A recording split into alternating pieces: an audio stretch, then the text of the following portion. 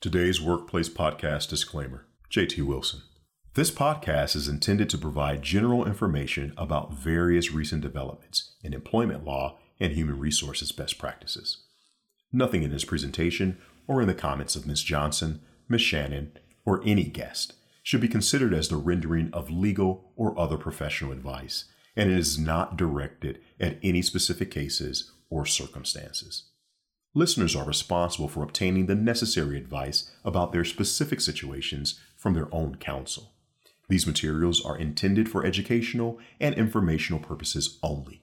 The presentation and these materials represent the opinions of the participants and not those of their law firms or companies.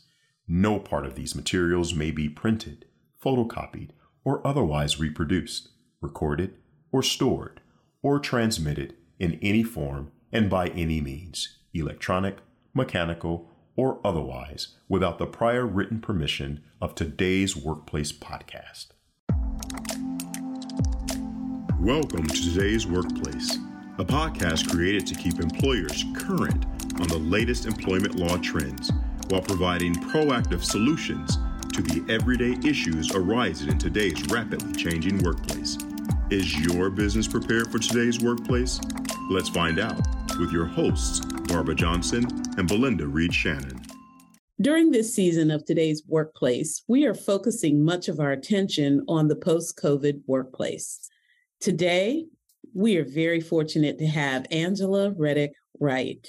Angela is a practicing attorney for 25 years and was named a Best Lawyer in America for employment and labor law. Angela Reddick Wright is an employment and labor law mediator, arbitrator, workplace, and Title IX investigator, and the founder and managing partner of the Reddick Law Group based in Los Angeles. In addition to her own firm, Angela is on the panel of mediators and arbitrators at Judicate West, a private dispute resolution firm. She also is on the mediation panel for the United States District Court Central District. In recent years, Angela has worked on numerous projects of consequence to the Los Angeles ecosystem, including serving as a co-administrator for the Project Labor Agreement for the City of Inglewood's SoFi Stadium. And in the wake of the Me Too movement, serving as a consultant to the Screen Actors Guild on critical revisions to its member policies relating to the reporting and investigation of claims of sexual harassment, and serving as the compliance manager for the multi-billion-dollar LAMP construction project at Los Angeles International Airport. Angela has also been the lead investigator and mediator in numerous national and international cases this past year, resulting from the Black Lives Matter movement and the Me Too movement and the COVID-19 pandemic, particularly in the video gaming and other industries. Angela is a frequent speaker, published author, blogger, and go-to legal analyst on national and local television on employment law and workplace issues and trends. She's passionate about her work and working with employers and employees to create great, healthy, and thriving workplaces. Welcome to Today's Workplace, Angela. We are delighted to have you join us. We've heard an overview of your career, but let's take a closer look at your career path. Tell us about your educational background, how it came about that you went to law school, and about your journey since law school. Well, thank you so much, Belinda and Barbara, for having me. It's such an honor to be amongst fellow colleagues in the legal profession, but more than just fellow colleagues in the legal profession, but attorneys who kind of get it above and beyond just the law that we practice and the clients that we advise. We understand, I often say that in the work that we do as employment attorneys, we generally see cases and get cases after the workplace relationship has fallen apart. And we get it when things are at their worst. But what I appreciate about what the two of you are doing with your podcast and beyond your podcast is that you are kind of working on the preventative work that needs to be done and having the preventative conversations that need to take place before things reach their worst place and our clients are calling on us to help resolve their disputes, whether it be in litigation or pre-litigation. So I applaud both of you for what you're doing. I feel like we're simpatico in our view of the world and our role as lawyers. So to that point, I am originally from Birmingham, Alabama. That's where, well, I'll back up a little bit. I was actually born in Germany, Würzburg, Germany. My father was stationed in the U.S. military at the time. And so I was born there, and but I later visited as an adult, but I moved away from there when I was about 2 years old, and we moved back to my parents' hometown of Birmingham, Alabama, and I continued to grow up there till I was age 9. My parents divorced somewhere in that time period, and so my mom, although I still to this day remain very close to my father, he continued in the military and it's been stationed around the world. So I grew up primarily, on a day-to-day basis with my mom. And so she was one of 7 siblings, and 3 of her siblings had moved to Los Angeles, California, as a part of as many Black Southerners seeking a better life post civil rights Alabama. And so we had come to visit her siblings on vacation.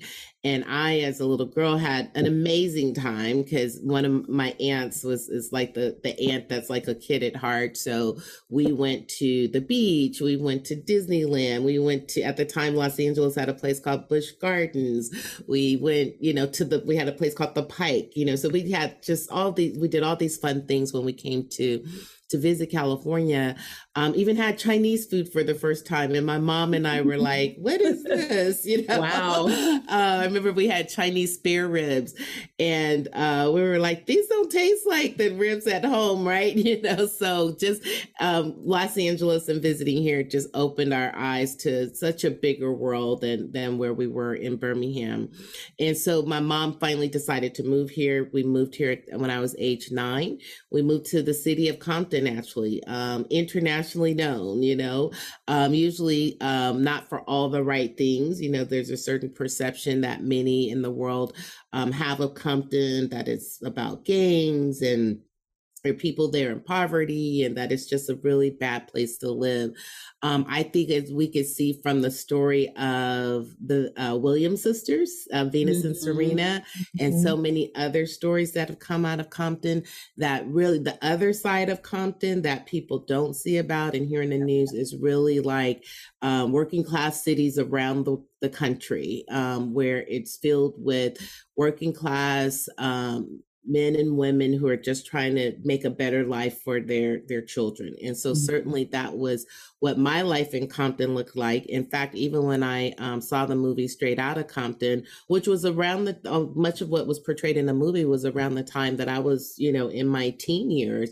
And I looked at the movie and I was like, where was this going on? Like I think I was shielded in many ways from a lot, not that it wasn't true what was going on, but my mom and my family took great steps, as I'm sure your parents did and many other parents, to shield us from some of those things that could lead us down life's wrong path. And so I was super active in everything, in school, in my church, which is in Compton. I still go to this day.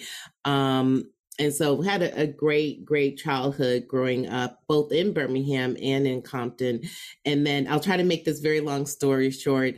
Another pivotal moment in my life is I had a chance in high school to go to private school in West LA, which at the time, I really didn't know too much about West Los Angeles, but, listeners, if you've come here, if you live here, West LA. And if you've visited Los Angeles, West Los Angeles includes places like Brentwood, like that's O.J. Simpson, where O.J. Simpson lived, Beverly Hills, and West, we were talking before, West Hollywood, places like that, which are seen as more well-to-do communities. So I went to an independent private school there on scholarship, called the Brentwood School.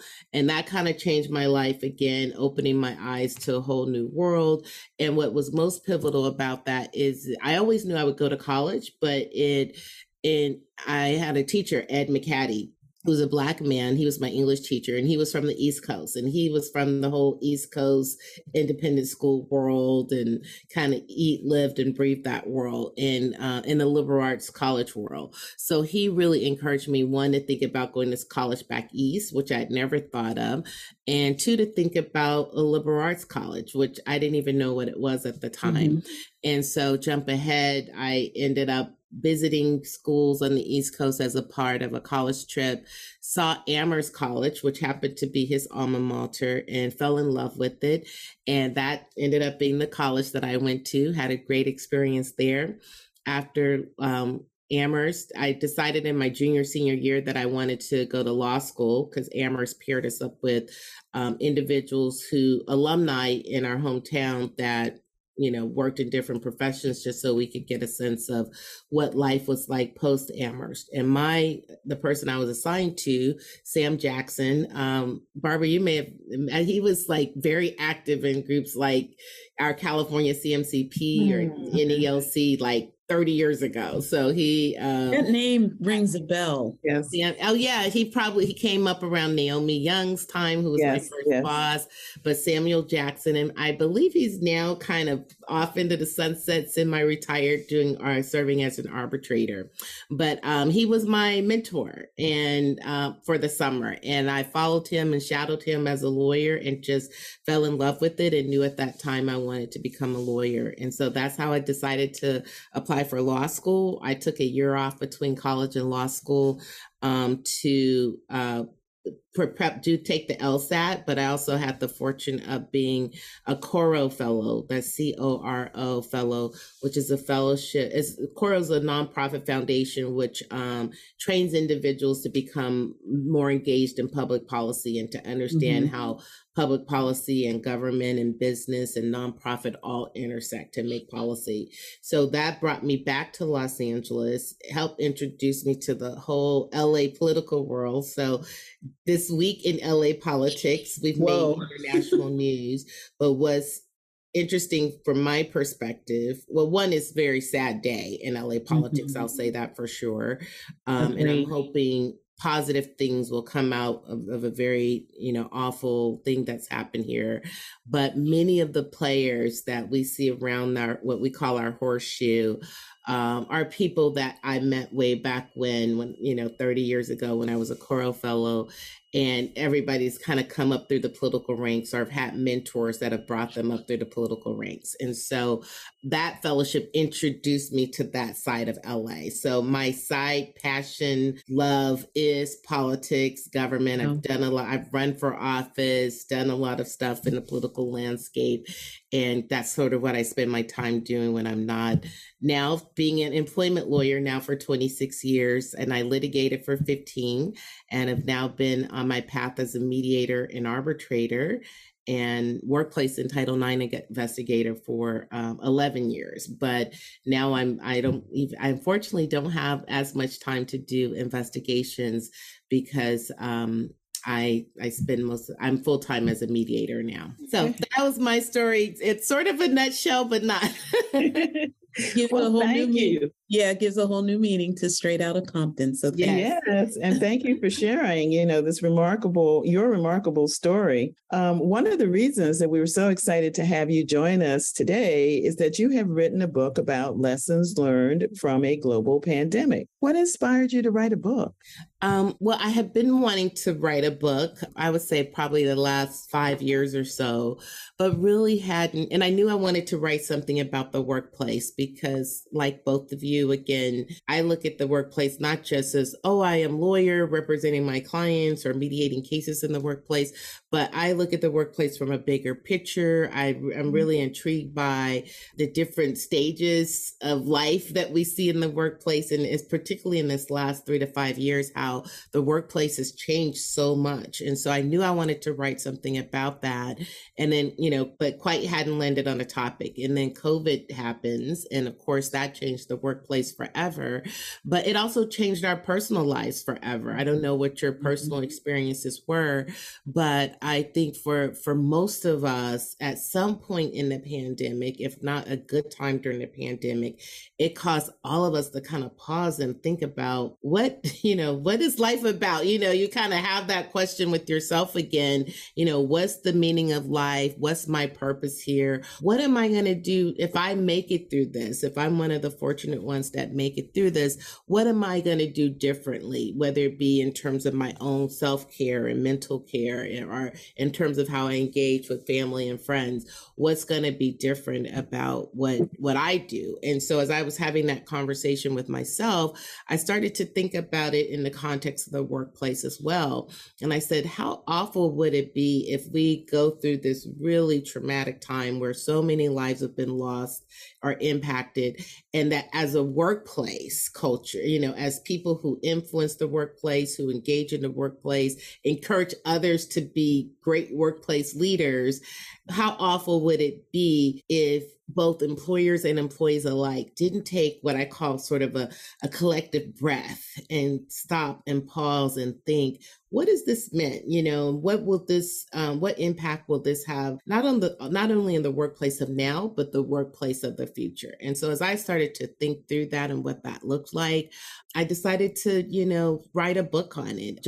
I felt that if no one else in time, and I knew I wouldn't be the only one, but I said, if no one else takes the time to document this time in the workplace history, then I certainly want to be one of the people that does that. And so I see my book as really sort of like a diary of what we experienced, the lessons we've learned, and things we need to think about going forward in terms of workplace culture.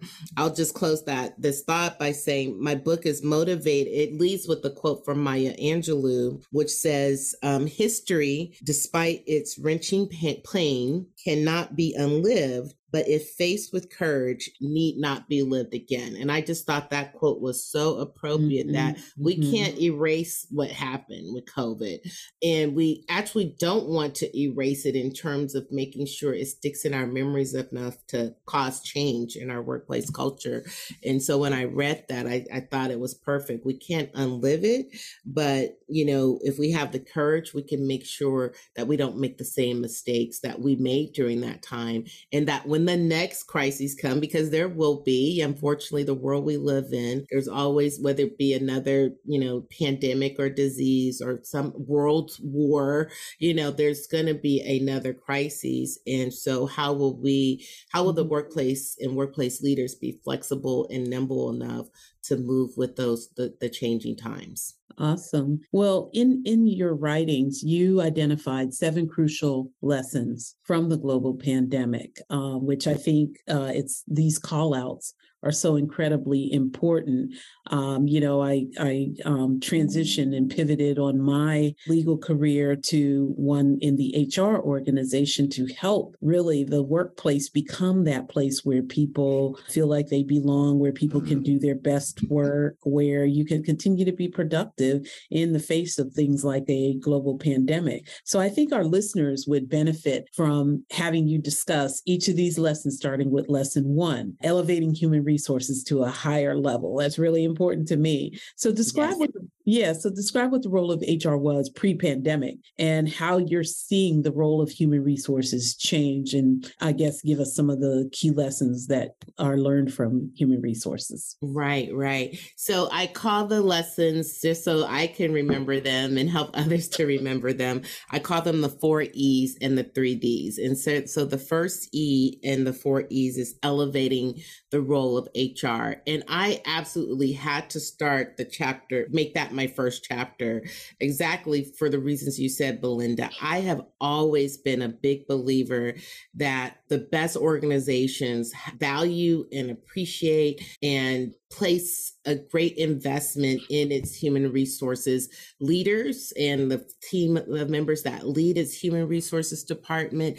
And then what I call its human capital is people. Like an organization, no matter what, whether it makes widgets or provides, professional services, no matter what its business is, if you can almost tell, you could generally tell a great organization just from an okay organization by how it treats its people and whether it has empowered its HR leaders to be at the forefront of that. So in our work as lawyers, the people we work with on the ground are HR leaders. So we know all the more so that their roles are vital. And so in terms of elevating HR pre-pandemic, I think HR was in transition already and even before pre-pandemic, but I felt that there were two types of HR entities within most companies. There are the HR entities that just do processing. They're like, you all stay over there in your office and your cubicles and you just process the payroll, process the benefits, just do the things to keep the basics working. And that's certainly important. And every great organization needs a team of great processors. But that team has to be balanced against individuals that also focus on risk management and even bigger than that drive the vision of investing in those who are on the ground to make sure they're empowered as employees, that they feel heard as employees. And so even before the pandemic, I was sort of preaching, like, if your organization doesn't include all of those key components of HR, even if it's a smaller organization, finding ways to get that through consultants or PEOs or other ways, even if you just make sure your team of one or two HR leaders get that kind of training and exposure, it's important to have an HR department that is not just processing, but also is empowered, that has a direct line to the CEO and the C-suite of the organization, if they're not already a part of the C-suite, where they have a direct line to advocate for the people of the organization and to ensure that the organization is doing right by its people. And that became super apparent in the pandemic, because suddenly for the organizations that already showed value for HR versus those that didn't, they saw even more so that if you didn't have a strong team in place already, that your organization was already behind the 8 ball on March 20th when we got those stay-at-home orders. And so the teams that had HR people that were thinking about talent development, how to help people work from home, how to keep people engaged and motivated while working from home, processing leave requests and vaccination issues and so forth, HR literally is on the forefront. And I just can imagine the organizations that did not have that infrastructure in place already probably struggled throughout the pandemic. And even those that had the infrastructure probably struggled a little bit too, because none of our strategic plans included what to do in the event of a pandemic, right? So we had to write the playbook as we were going. So HR was important before and became even more critical during the pandemic. And so I will always, till I die on my deathbed, will say any great organization, you can tell it by how it treats its people and where in its organization its HR function lies. And it should be at the top of the organization chart. I'm 100 with you on that. Yeah. The next lesson you discuss is employee engagement. I guess that's the second E, building the best team yet. And so what do you mean by employee engagement, and why is it important? And what are some of the challenges to employee engagement and ways to overcome those challenges? Right. Well, the biggest question during the pandemic, as almost all employers, except those with essential workers, had to allow employees to work remotely or find some type of hybrid option. So the big question became if you're not seeing those individuals every day, if you're not sitting together, having lunch, having a manager or supervisor directly overseeing a person's work, how do you keep your employees engaged in a remote or hybrid work environment? Or even if they're essential employees, how do you keep them motivated, incentivized? I mean, a lot of essential employees, as we'll discuss, were simply, scared for for their lives being on the front lines in that way. So the challenge became, how through a virtual screen do we, make people feel included? Do we show people that we care? So we saw all sorts of things pop up, a whole businesses about, I think, Barbara, you were hosting some professional networking happy hours during this time and brought in, some professionals that lead you through, not you per se, but I've been on Zoom calls where they bring in professionals that lead you through